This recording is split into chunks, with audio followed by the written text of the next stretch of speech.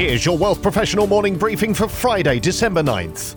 Investors who want to make informed choices about the companies they invest in will struggle to find reliable data from Canadian firms. A new report from PwC Canada looked at ESG disclosures from the 250 top publicly listed Canadian companies and found continued shortcomings in the information provided.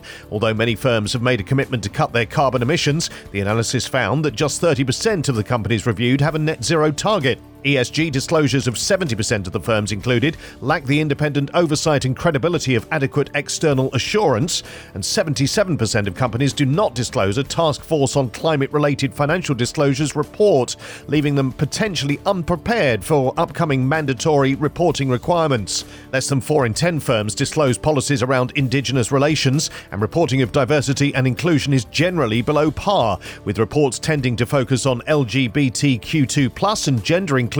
Information regarding individuals with disabilities and visible minorities is limited. Reporting of climate-related risk is also lagging, with just 48% of Canadian companies reporting their process for identifying, assessing and managing climate risks. Little more than a third of firms disclose their expectations of future restrictions on the availability of their natural capital and their strategy for managing this scarcity. In the banking and financial services sector, PwC's analysis found that only 28% included ESG skills in their board skills matrix.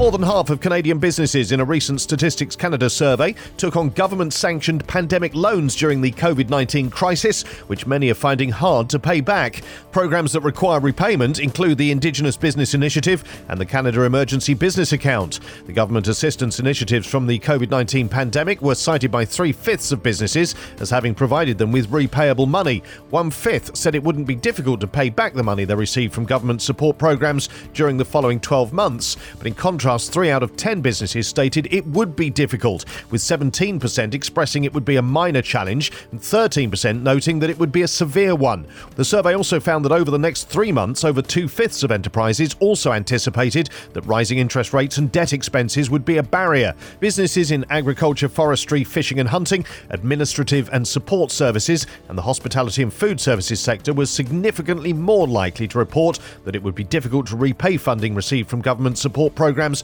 over the next 12 months. Furthermore, smaller companies were more likely to report a problem with repayments. More than a third of companies with 5 to 19 workers, 3 in 10 with 1 to 4 employees, and more than a fifth of companies with 20 to 99 employees said it would be difficult to return any government assistance they got. In contrast, 5.7% of companies with 100 or more employees predicted the same difficulties.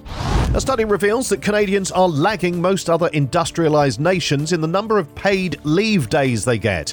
A new analysis shows that the average Canadian gets just 10 paid days off each year, compared to 15 in South Korea, 20 in Australia and New Zealand, and 28 in the UK.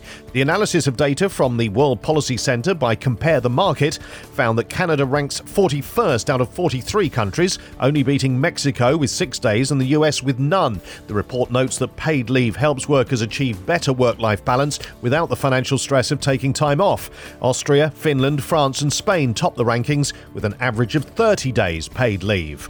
These stories in full at WealthProfessional.ca and in our newsletters. Plus, recession risk might present fresh investment opportunities, says IG Wealth. A Big Six bank says the BOC could have stopped interest rates at 2.5%, barring COVID aid. And in our other life feature, how running has changed one PM's life and will help him save babies too. For Wealth Professional Canada, I'm Steve Randall.